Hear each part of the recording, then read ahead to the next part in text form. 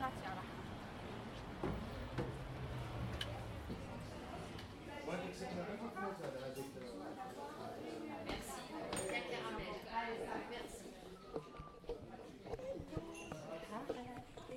are you? I'm very well, thank you. How are you? Good. I'm gonna take a café gourmand. Yeah, I'm just going to have a cappuccino. Ok, perfect. Ah oui, on avait choisi. Oui, moi je vais prendre un cappuccino, s'il vous plaît. Et moi, j'aimerais bien prendre un café gourmand avec café allongé, mais vous avez quoi comme dessert à côté du café gourmand? Tiramisu, mousse au chocolat et crème brûlée. Parfait. Tu veux ça aussi, Kelly? Oui, ok, je prends un Café café. gourmand, Oui, un café café gourmand. allongé aussi, café Ouais. allongé à côté. Oui. Parfait, merci. Hello everyone and welcome to another episode of Fresca Parisienne. I'm Kelly and I'm here today with Delara. Hi Delara. Bonjour tout le monde, welcome on board. Today it's the first time we are recording in a restaurant. It's a brasserie actually, and it is a brasserie called Le Nette, which is on Cour de Vincennes. Cour de Vincennes is where I actually come to do my shopping at the farmers market on Saturdays. So it's a really cozy little place with like a little library behind us with books and like wine bottles, and we decided to come here today for tea and coffee, for goûter basically. Yes, our 4 o'clock. Yes, exactly. Yeah, it's getting cold outside now and you can probably already hear that I have caught a cold already so early in the season. Just a little reminder, if you folks know any calm cafes, brasserie, restaurant, just send us the recommendations if you can, so that we can continue recording with this background noise, because we heard the feedback from our listeners that this background noise is very much appreciated. Yeah. So anyway, what are we talking about today, Kelly? Today's episode is about the French language. Yes. So I feel it's obvious to say that one of the biggest challenges about coming here is learning the language. Mm-hmm.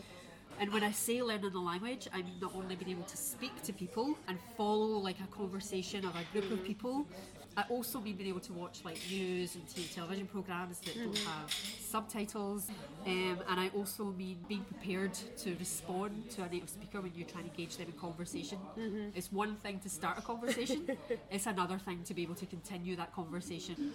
Merci beaucoup. Ah, ça a l'air délicieux.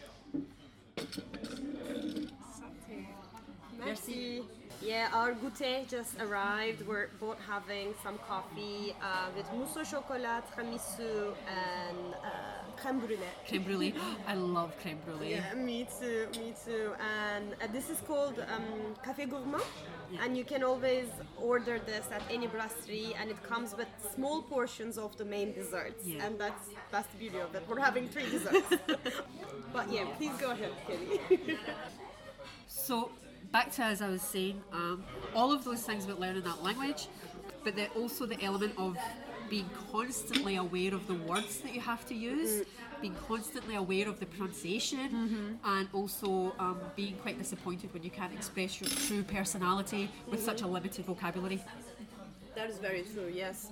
I also find whenever we speak a language that is not our mother language, our personality changes a little bit. Yes. Like my French personality, English personality, and Turkish personality are completely 3 different personalities. Yes, that's it, exactly. And not only does your personality change somehow, but the tone of your voice changes. That's very true, yeah. So because learning a language is such a universal experience, there's always the same frustrations for everyone, I think. So today, instead of focusing on our journeys to get to, well, in my case, bilingual, in your case, multilingual. What I want to do is actually talk about the French language itself. I want to talk about its, like, well, for me, a fascinating history that it has, and its controversial present, and also how it continues to evolve. We're not going to be diving into like any high literature here either, so like no Molière, no Baudelaire, nothing like that. This is just talking about the French that you would speak with your friends. Let's get into it then. Just to start off with, I have some facts about the language itself. Now, I was very careful to not say fun facts, okay? Just some facts about the French language that I pulled off Wikipedia. So you guys can feel free to fact check me on any of these if you want. Well, the French language, or la langue française, it's a Romance language and it's from the Indo-European family. True. It's descended from the Vulgar Latin from the Roman Empire, and it was influenced by Celtic languages and by the Germanic Frankish invaders. That part I actually didn't know. It is one of the 6 official languages spoken in the United Nations. Yeah. It is spoken as a first language in France, Canada, Belgium, Western Switzerland, parts of Luxembourg, parts of the United States, Monaco, and various other communities elsewhere. Obviously, lots of places in the continent of Africa as well. Yeah, that's true.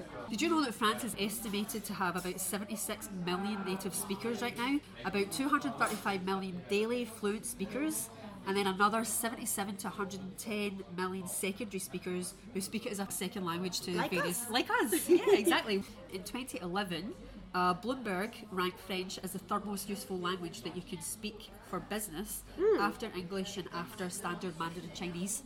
Ah, so French is the third. I Yeah. actually didn't know that either. That helps French speakers to find, international jobs. Yeah, that's what I thought of as well. I actually don't like mousse au chocolat, so you can also eat mine if you want. I'm not keen on tiramisu if you want to swap. Yes. I have 2 tiramisu. I've got 2 chocolate mousses. Nice. That was a really nice bilingual joke. So I know we said we're not gonna talk about our journey of learning the French language, but I just want to mention one thing. When I think of what's unique about learning French, the first thing that really comes into my mind is the pronunciation. Oh, okay, yeah.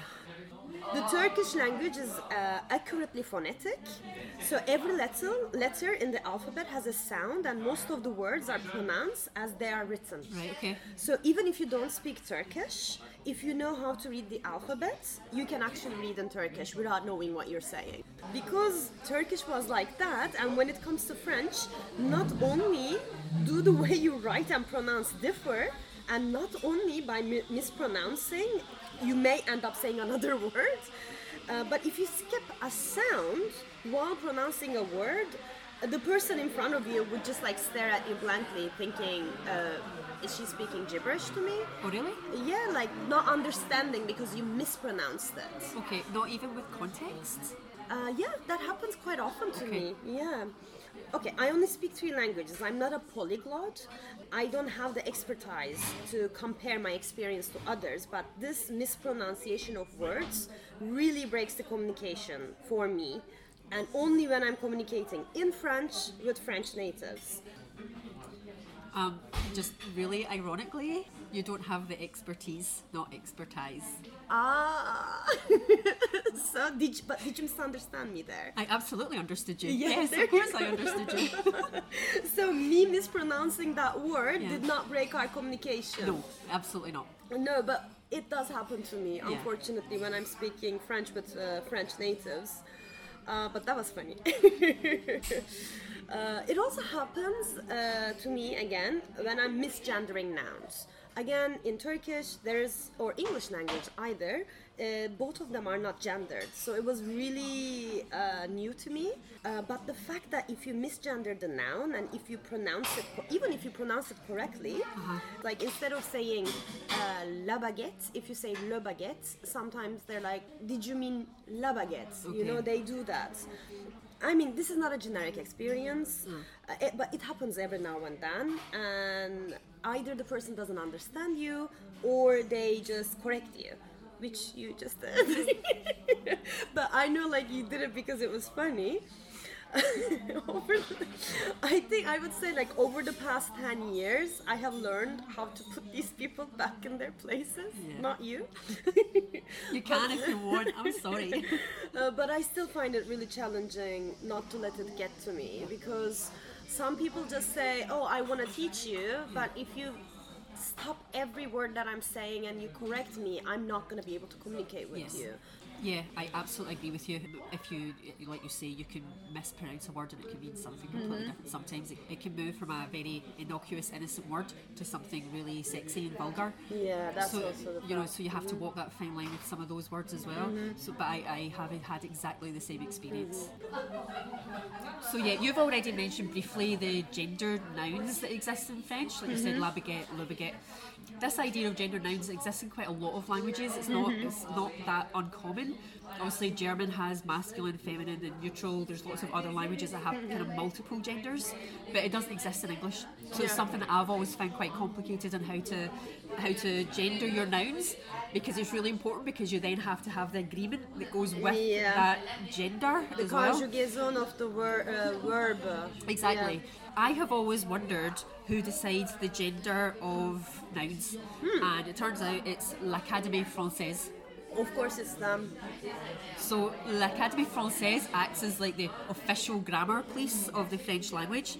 And if you're learning French right now and you're like a language nerd like me and Delara, the website is worth having a look at. Actually, there's some really interesting stuff on there when they talk about the French language. There have been some notable rulings by the l'Académie Française. Obviously in 2020, COVID has been a recent example. I remember this discussion, yeah. What is it gonna be, woman or man? So they decided, the grammar police decided it was going to be feminine, but by the time they got round to making their ruling, the whole world had decided that it was masculine, so it just became le COVID, and they were overruled by the masses to make COVID masculine. Another notable example was in 2016 with Brexit. So Brexit was becoming a thing in the European Union, and all the countries in the European Union were discussing, are we going to make this masculine or are we going to make this feminine? So, and everyone in Britain was like, what? Why is this important? But it was like a discussion that was going on by the four main sort of countries. So Spain, France, Germany and Italy all had very good reasons as to why they decided to make Brexit masculine or feminine. And France ended up being masculine, and Italy favoured it to go feminine. Okay. Yeah. So there's a really wonderfully snarky article by The Guardian which I read just done a bit of research from this, and I'll put a link to it in the show notes. It's quite old, obviously. It was like back in 2016, but it's still quite fun to read. Oh, that's great. I want to read that article. We'll put it in the show notes. Sure. Yeah. So on the subject of having nouns gendered, it sort of raises the question of how sexist is the French language.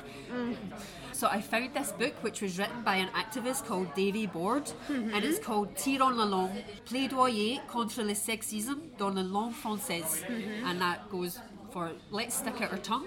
Yeah. And it's advocating for the sexism in the French language. That's what that translates to. I agree with him. Already. I don't know what he said, but I already agree with him.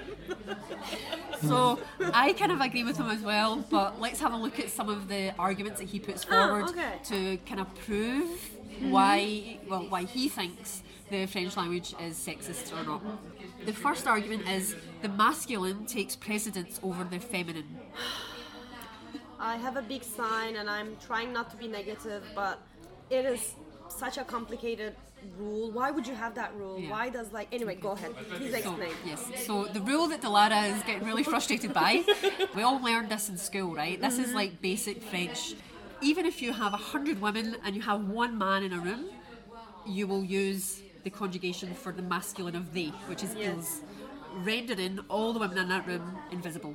Exactly. Yeah. Okay. Exactly. So it's a very obvious injustice to women in general. The culprit of this. Would you like a man to blame, Delara? Yes, please. Give him to me. So the man that we're going to blame is a grammarian, and his name is Claude Favre de Vogler. Okay. Who wrote? Is he still alive? Well, this was 1647, so I doubt it. Okay, please keep going. So, from his seat in l'Académie Française, he said the masculine gender being the noblest, most predominant whenever the masculine and feminine are found together. Essentially later, another grammarian, his name was Nicolas Bosé, Okay. and he added to this and he said the masculine gender is deemed more noble than the feminine because of the superiority of the male over the female. Okay. Okay. So basically, the core reason of having this rule is sexist. Basically, like man yes. rule woman. To avoid having this sort of conflict with the female population, they decided not to allow any females to be members. Problem solved, right? Really? Yeah.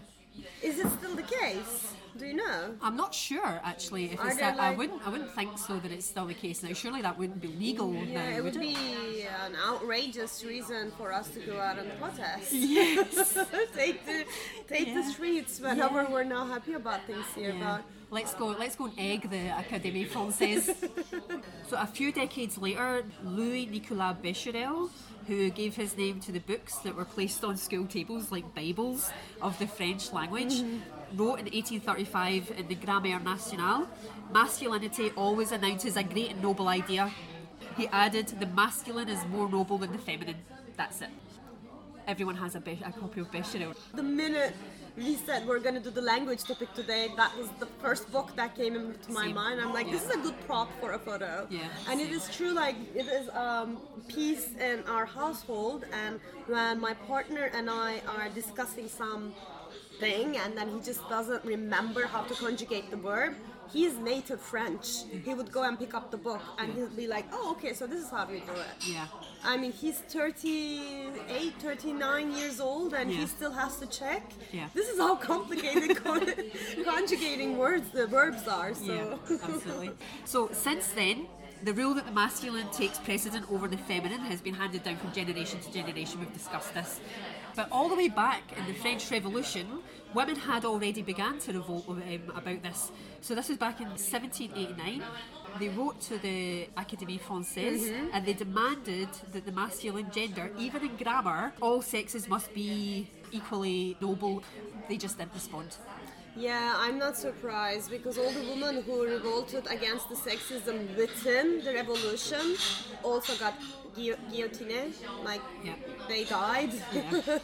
So I'm not really surprised about this. Although, like, I've recently been to a house party and this topic came up. Okay. And some women were like complaining about it. I was just listening because I get angry about these things. But so yeah, basically what happened is that she was talking about it. Some women were talking about it, and the men were like, "Yeah, but that's the rule. Like you cannot change rules like that. It's always been that way, you Yeah. know." But when you come to think about it, men didn't want women to vote because it's always been that way. So Yeah. I think it can be revisited, these kind of rules. Yeah. Really, what would be the solution going forward and how to evolve the language to remove that element of it if it's been in there for centuries? Yeah, and it's also a part of, we can visit this later on in this episode, the protectionism of French language. Yeah. So I can understand not just because somebody's sexist, they would say, oh no, let's not change this, but it's also to protect the French language, they would be against it. So his second argument is gendered professions. Grammar makes a point of separating men and women. In many professions, the gender is reminding us that the fireman is a man and the midwife is a woman. This is actually more obvious in a political stage. Yeah. Once in the National Assembly, and this was back in 2014, a male deputy addressed the female president of the session with a Le Président. Yeah, he said Madame le Président. If you weren't going to say that, I was going to mention it. I still remember that, Yeah. So that's kind of proof that the grammatical gender given to a profession influences our imaginations in some way, and so that it seems strange that we would call a woman president, in which sense it's strange that a woman would be president. That's very true. Yeah, I like this argument. Does he have other arguments in the book? So his third argument is the word femme.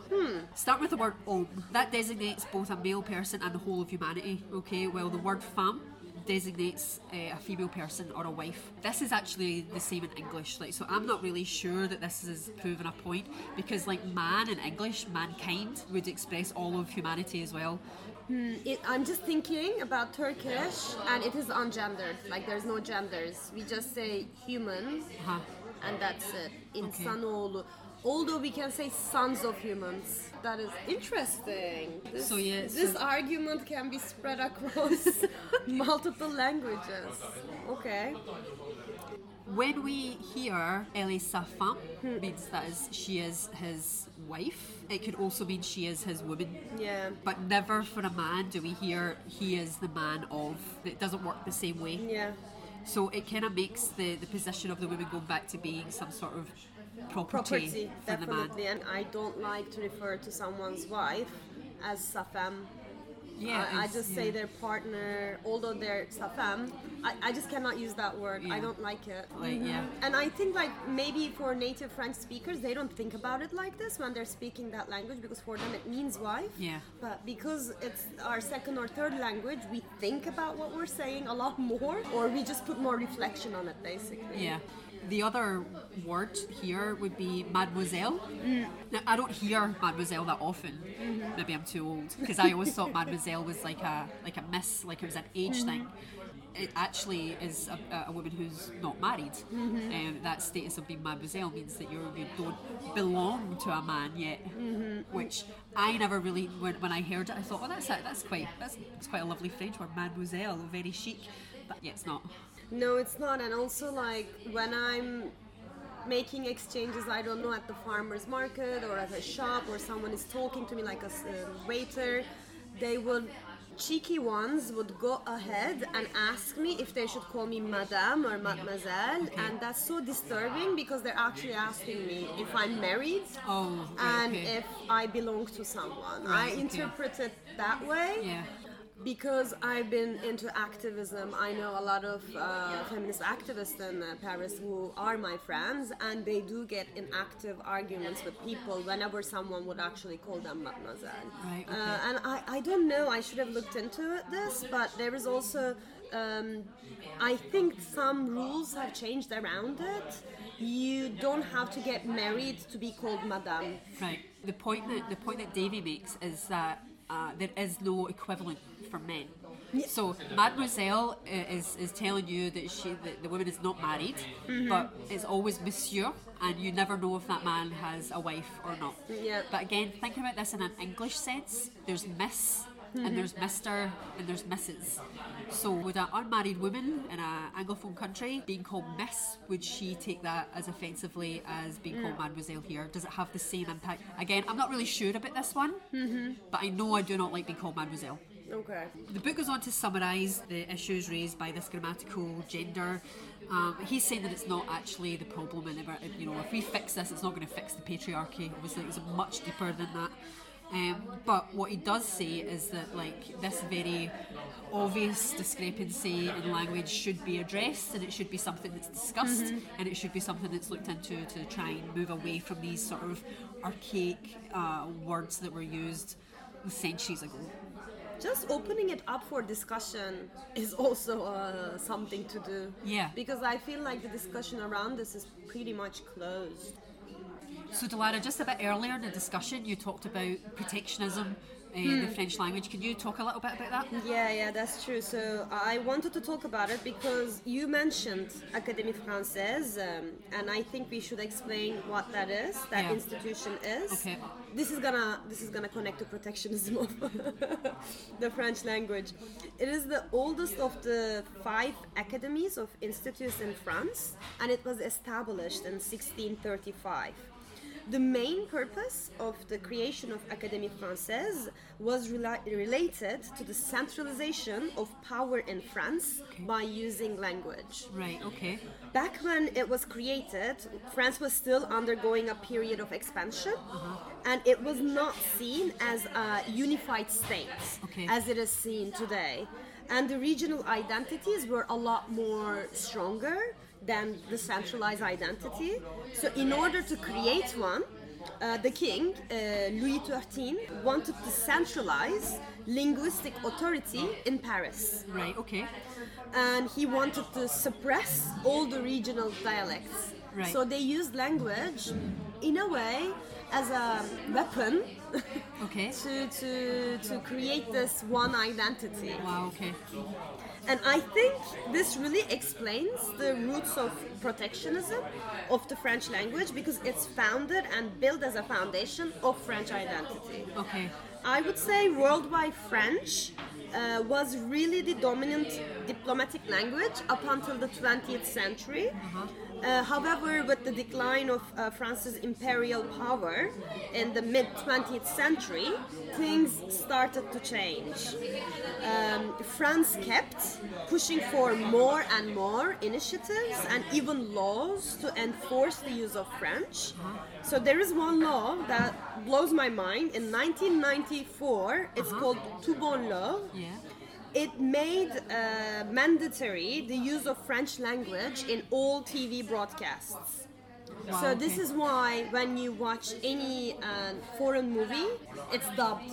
There is no subtitles because Right, you're not okay. allowed to broadcast it with subtitles. Oh, right, okay. You also are forced as a radio station to play at least 40% of French music. Right, okay. They started protesting about this, especially radio stations, because they just didn't want to play French chansons anymore. And even like artists like Daft Punk, they were creating songs with English lyrics, and Daft Punk is French. Yeah. So they were like, we cannot play Daft Punk. So they made this like counter argument, and the law was revised in 2016, but it's still pretty much the case. I had heard of the 40% French music on the radio. I didn't know the name of the law, and I didn't know it was quite as recent as that either. Yeah, very recent, 1994, and I think it's the minister. That's why it's called. I think that's his name, Toubon.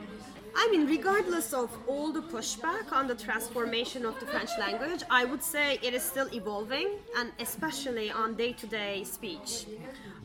There's a lot of political debate around using franglais or anglicism, for example. Aside from many English words like shopping, brushing, merging into the French language, there is also a lot of English verbs used with French conjugation, and you would hear these a lot at the office, for example, if you're a white-collar worker. So for example, booking someone. Right. Instead of saying est-ce que tu as réservé une salle de réunion, you can say est-ce que tu as booké une salle de réunion. Right. So that means like did you book a meeting room? Right. You can take the English verb and then conjugate it in French, and it also works with other languages. For example, Arabic. The word keyf, which is also the same word in Turkish, keyif, it means pleasure, and it is used in French as they took it as kif instead of saying keyif because I think it's difficult for them to pronounce that. So they take kif, kifans as a word, it means pleasure, and kife in the master verb form, it means you enjoyed doing something, and you can even say like je te kiffe if you want to say like you like someone, and it's a cute way of saying it. And personally, I love this a lot because it makes it so much easier for me to communicate in French, and it also helps like my relationship with my partner because like the rule is there, it's very clear. So I can even take like a Turkish verb that he knows, and I would conjugate it in French, and he understands what I'm saying. I see, okay. For me, communication is not about rules, really. It's about like understanding each other. So I'm all up for like Anglicism, franglais, slang, whatever. It just like really helps me communicate. So let's talk a bit about a bit of French slang then. Yes. Because it makes you sound more French. Of course it does. If you can throw in a bit of slang there when you're talking to someone. And I want to start with verlan. Yeah. For those of you who aren't familiar with the term verlan, words in verlan are formed by switching the order in which the syllables from the original word are pronounced. Words with multiple syllables may be verlanized more ways than one.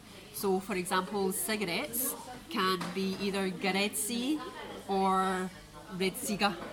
I never heard that actually. Yeah, I hadn't heard that either. So there's more than one way to verlanize your words, I guess. The word verlan itself is an example of verlan because it's making the l'inverse and you're changing the words to the verlan. It means like back to front. The study of verlan is actually not really that common because it's passed down orally, so there's no written documentation as to what these words actually are. Some verlan words, such as meuf, which is so it's the inverse of femme, and it's become so commonplace that actually it has been introduced into the Petit Larousse, which is like a language encyclopedic dictionary, which is like first appeared in like 1905. So the purpose of verlan originally was to create like a secret language that only its speakers could understand, and this was generally in with like young people in the cities and in the suburbs or the banlieue. Although some French upper class youth have also started using it in their slang, so it's moved out of these sort of suburban areas into So like it's more not a upper class thing anymore. It was, but not anymore. Many Verlan words also refer to sex and drugs. That's related to the original purpose of like keeping this language secret from authority. This makes me think about like LGBT slang. In Turkish it exists, in English it exists. It's again, because I didn't know Verlan was created like this, and it really connects to like keeping something secret from someone, Yeah. like your sexual orientation. Okay. So I didn't know it had this connection. It's really interesting. In theory, like any French word can be made into Verlan, but only like a few expressions are used like in everyday speech, and it's generally limited to like 1 or 2%. Otherwise, you'd sound like a fool. So a really good example of this recently was the French language movie poster for the Barbie movie released in 2023.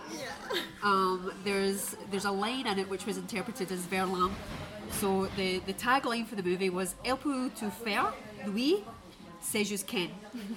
So it means she can do everything, but he is just Ken.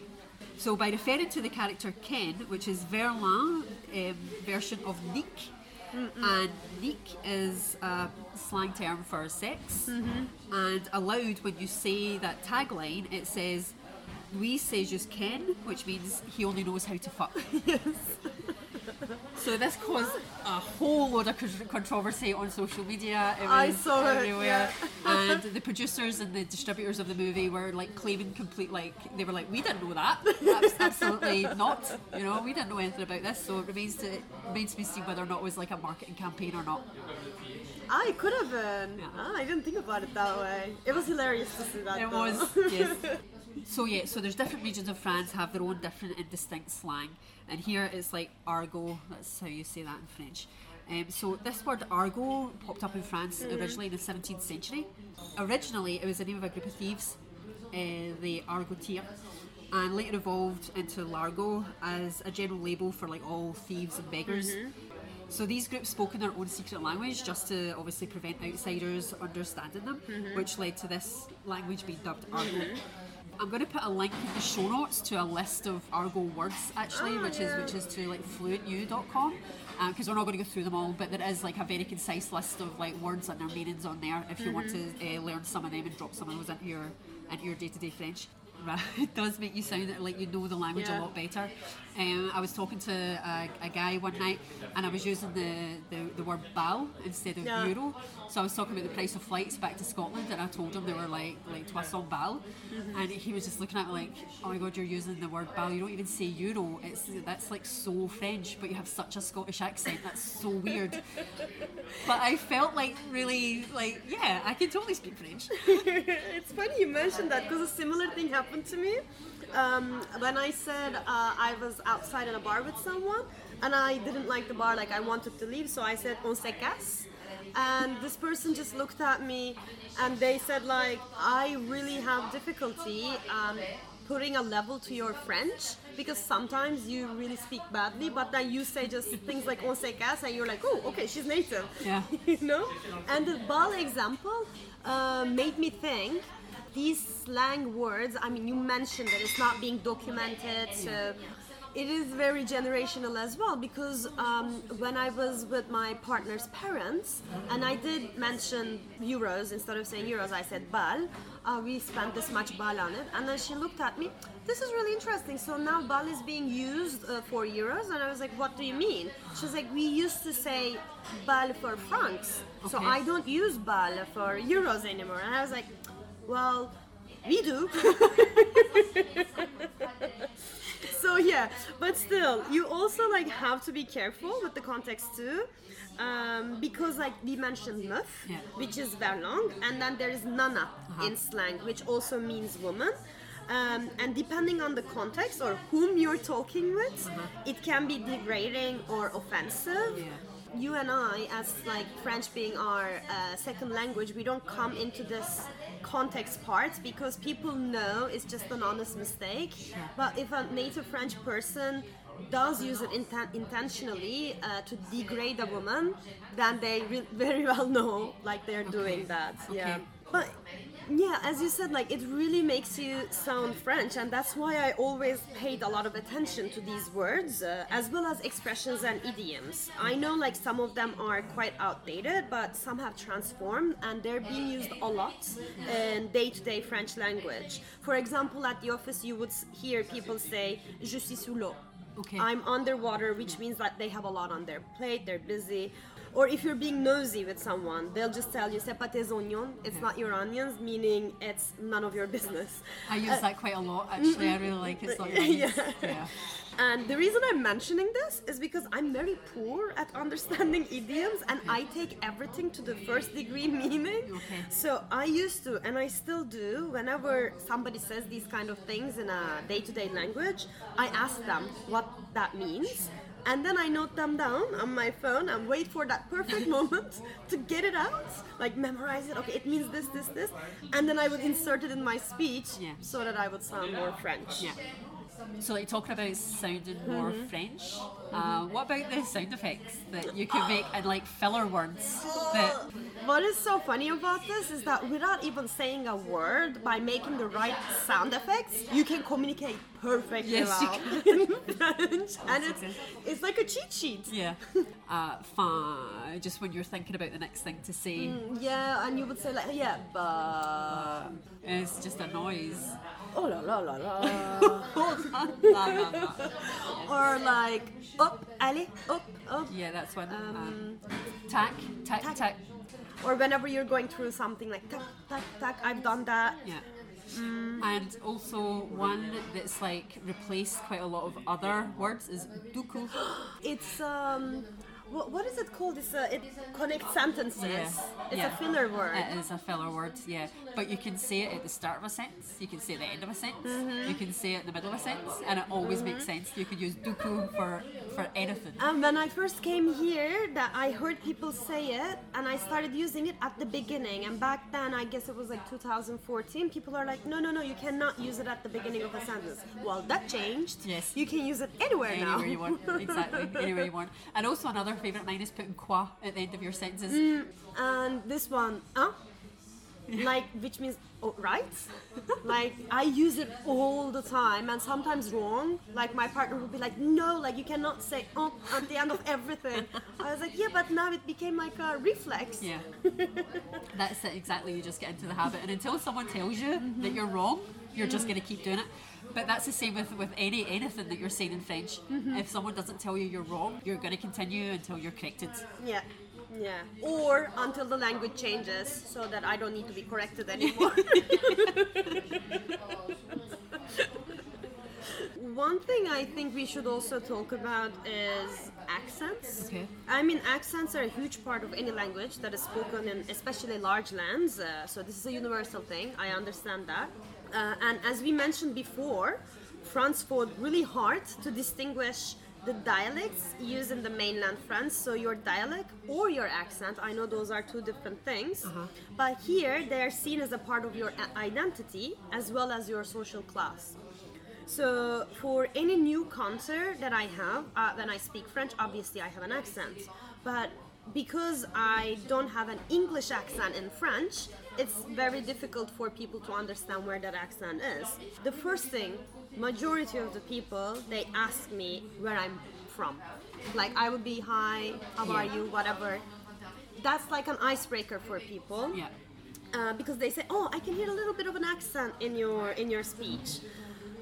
I have issues with this. Unfortunately, I'm learning how to live with it, and I'm not trying to see it as a form of racism. But this never happened to me when I was living in the US. Oh, really? Okay. Or in the UK. Like, I never lived in the UK, but I visit very frequently. But again, my experiences in these other countries that I mentioned, US and the UK, are of course nowhere to be compared to France. I lived there for 10 years, so I'm encountering many more people here. Sure. Aside from your accent being pointed out, it can also be a topic of mockery. Yes. Here. Yeah, I've had it. I looked into this. It's called glottophobia, and it became a huge topic. Right. Even went all the way to the parliament in 2018. that Mélenchon, who is a leader in the left political wing, he was having an interview, and then a French journalist with a southern accent asked him a question, and he responded by saying, "Does anyone else have a question in understandable French?" Wow, right, okay. And I mean, Mélenchon obviously does not represent the entire left wing. However, even if someone who's a political leader on that side, who's supposed to promote diversity, is struggling to accept accents and finding it free to mock it, then I think it says a lot about how far France has to go in order to normalize having an accent. I speak French with a very heavy accent as well, because obviously my Scottish accent makes my vowels very heavy. Sometimes you're not understood because of your pronunciation and how heavy you make your vowels. Have I been a subject of mockery? Yes, I have. By people close to me, by strangers, and you're right. I don't really think the impact of that is really appreciated as to how that makes you feel when you're trying to learn a language, you're trying to communicate properly, and you're mocked for it. It's a real shame. So I think the reason I wanted to mention this is because, like, if you're listening to this episode and if you're not a native French speaker, if you're trying to learn French, trying to get integrated here, and people are mocking your accent, try not to take it personally, because it is a part of the culture. I mean, I still haven't made peace with it, but at least I've learned not to take it personally. Yeah. So do we have a quote today? Yes, we do. It's from Marina Yaguelo. It's from her book Le Mot et la Femme. Language is a cultural mirror which fixes symbolic representations and echoes prejudice and stereotypes at the same time as feeding and maintaining them. What do you think about this? I think after the conversation we've had, it's very true. The stereotypes that we've talked about in terms of the sexism of the French language, we already sort of touched on the fact that the language is evolving, but there's also the problem there of how you get past all of these old sort of rules that we follow within the language itself. The mirror on culture, I think that shows itself with Verlan, with Argot, with like the youth culture that's created out of almost nothing. So yeah, I really love this quote. I think it captures this topic really, really well. I agree with you, and I think I never thought about looking at language this way, as a cultural mirror, as you said. And I think the way we approached this episode, as we discussed it, it really reflects that. So yeah, I totally agree. So thanks everyone for listening to this episode of Presque Parisien. Don't forget to follow us on Instagram, and don't forget that we do have an email address where you can send your comments or feedback or suggestions to us. If you are listening to our podcast, then please feel free to rate us on Spotify and Apple Podcasts. It makes it easier for people to find us. If you do that, it would be super kind. Thank you. And until next time, au revoir. À la prochaine.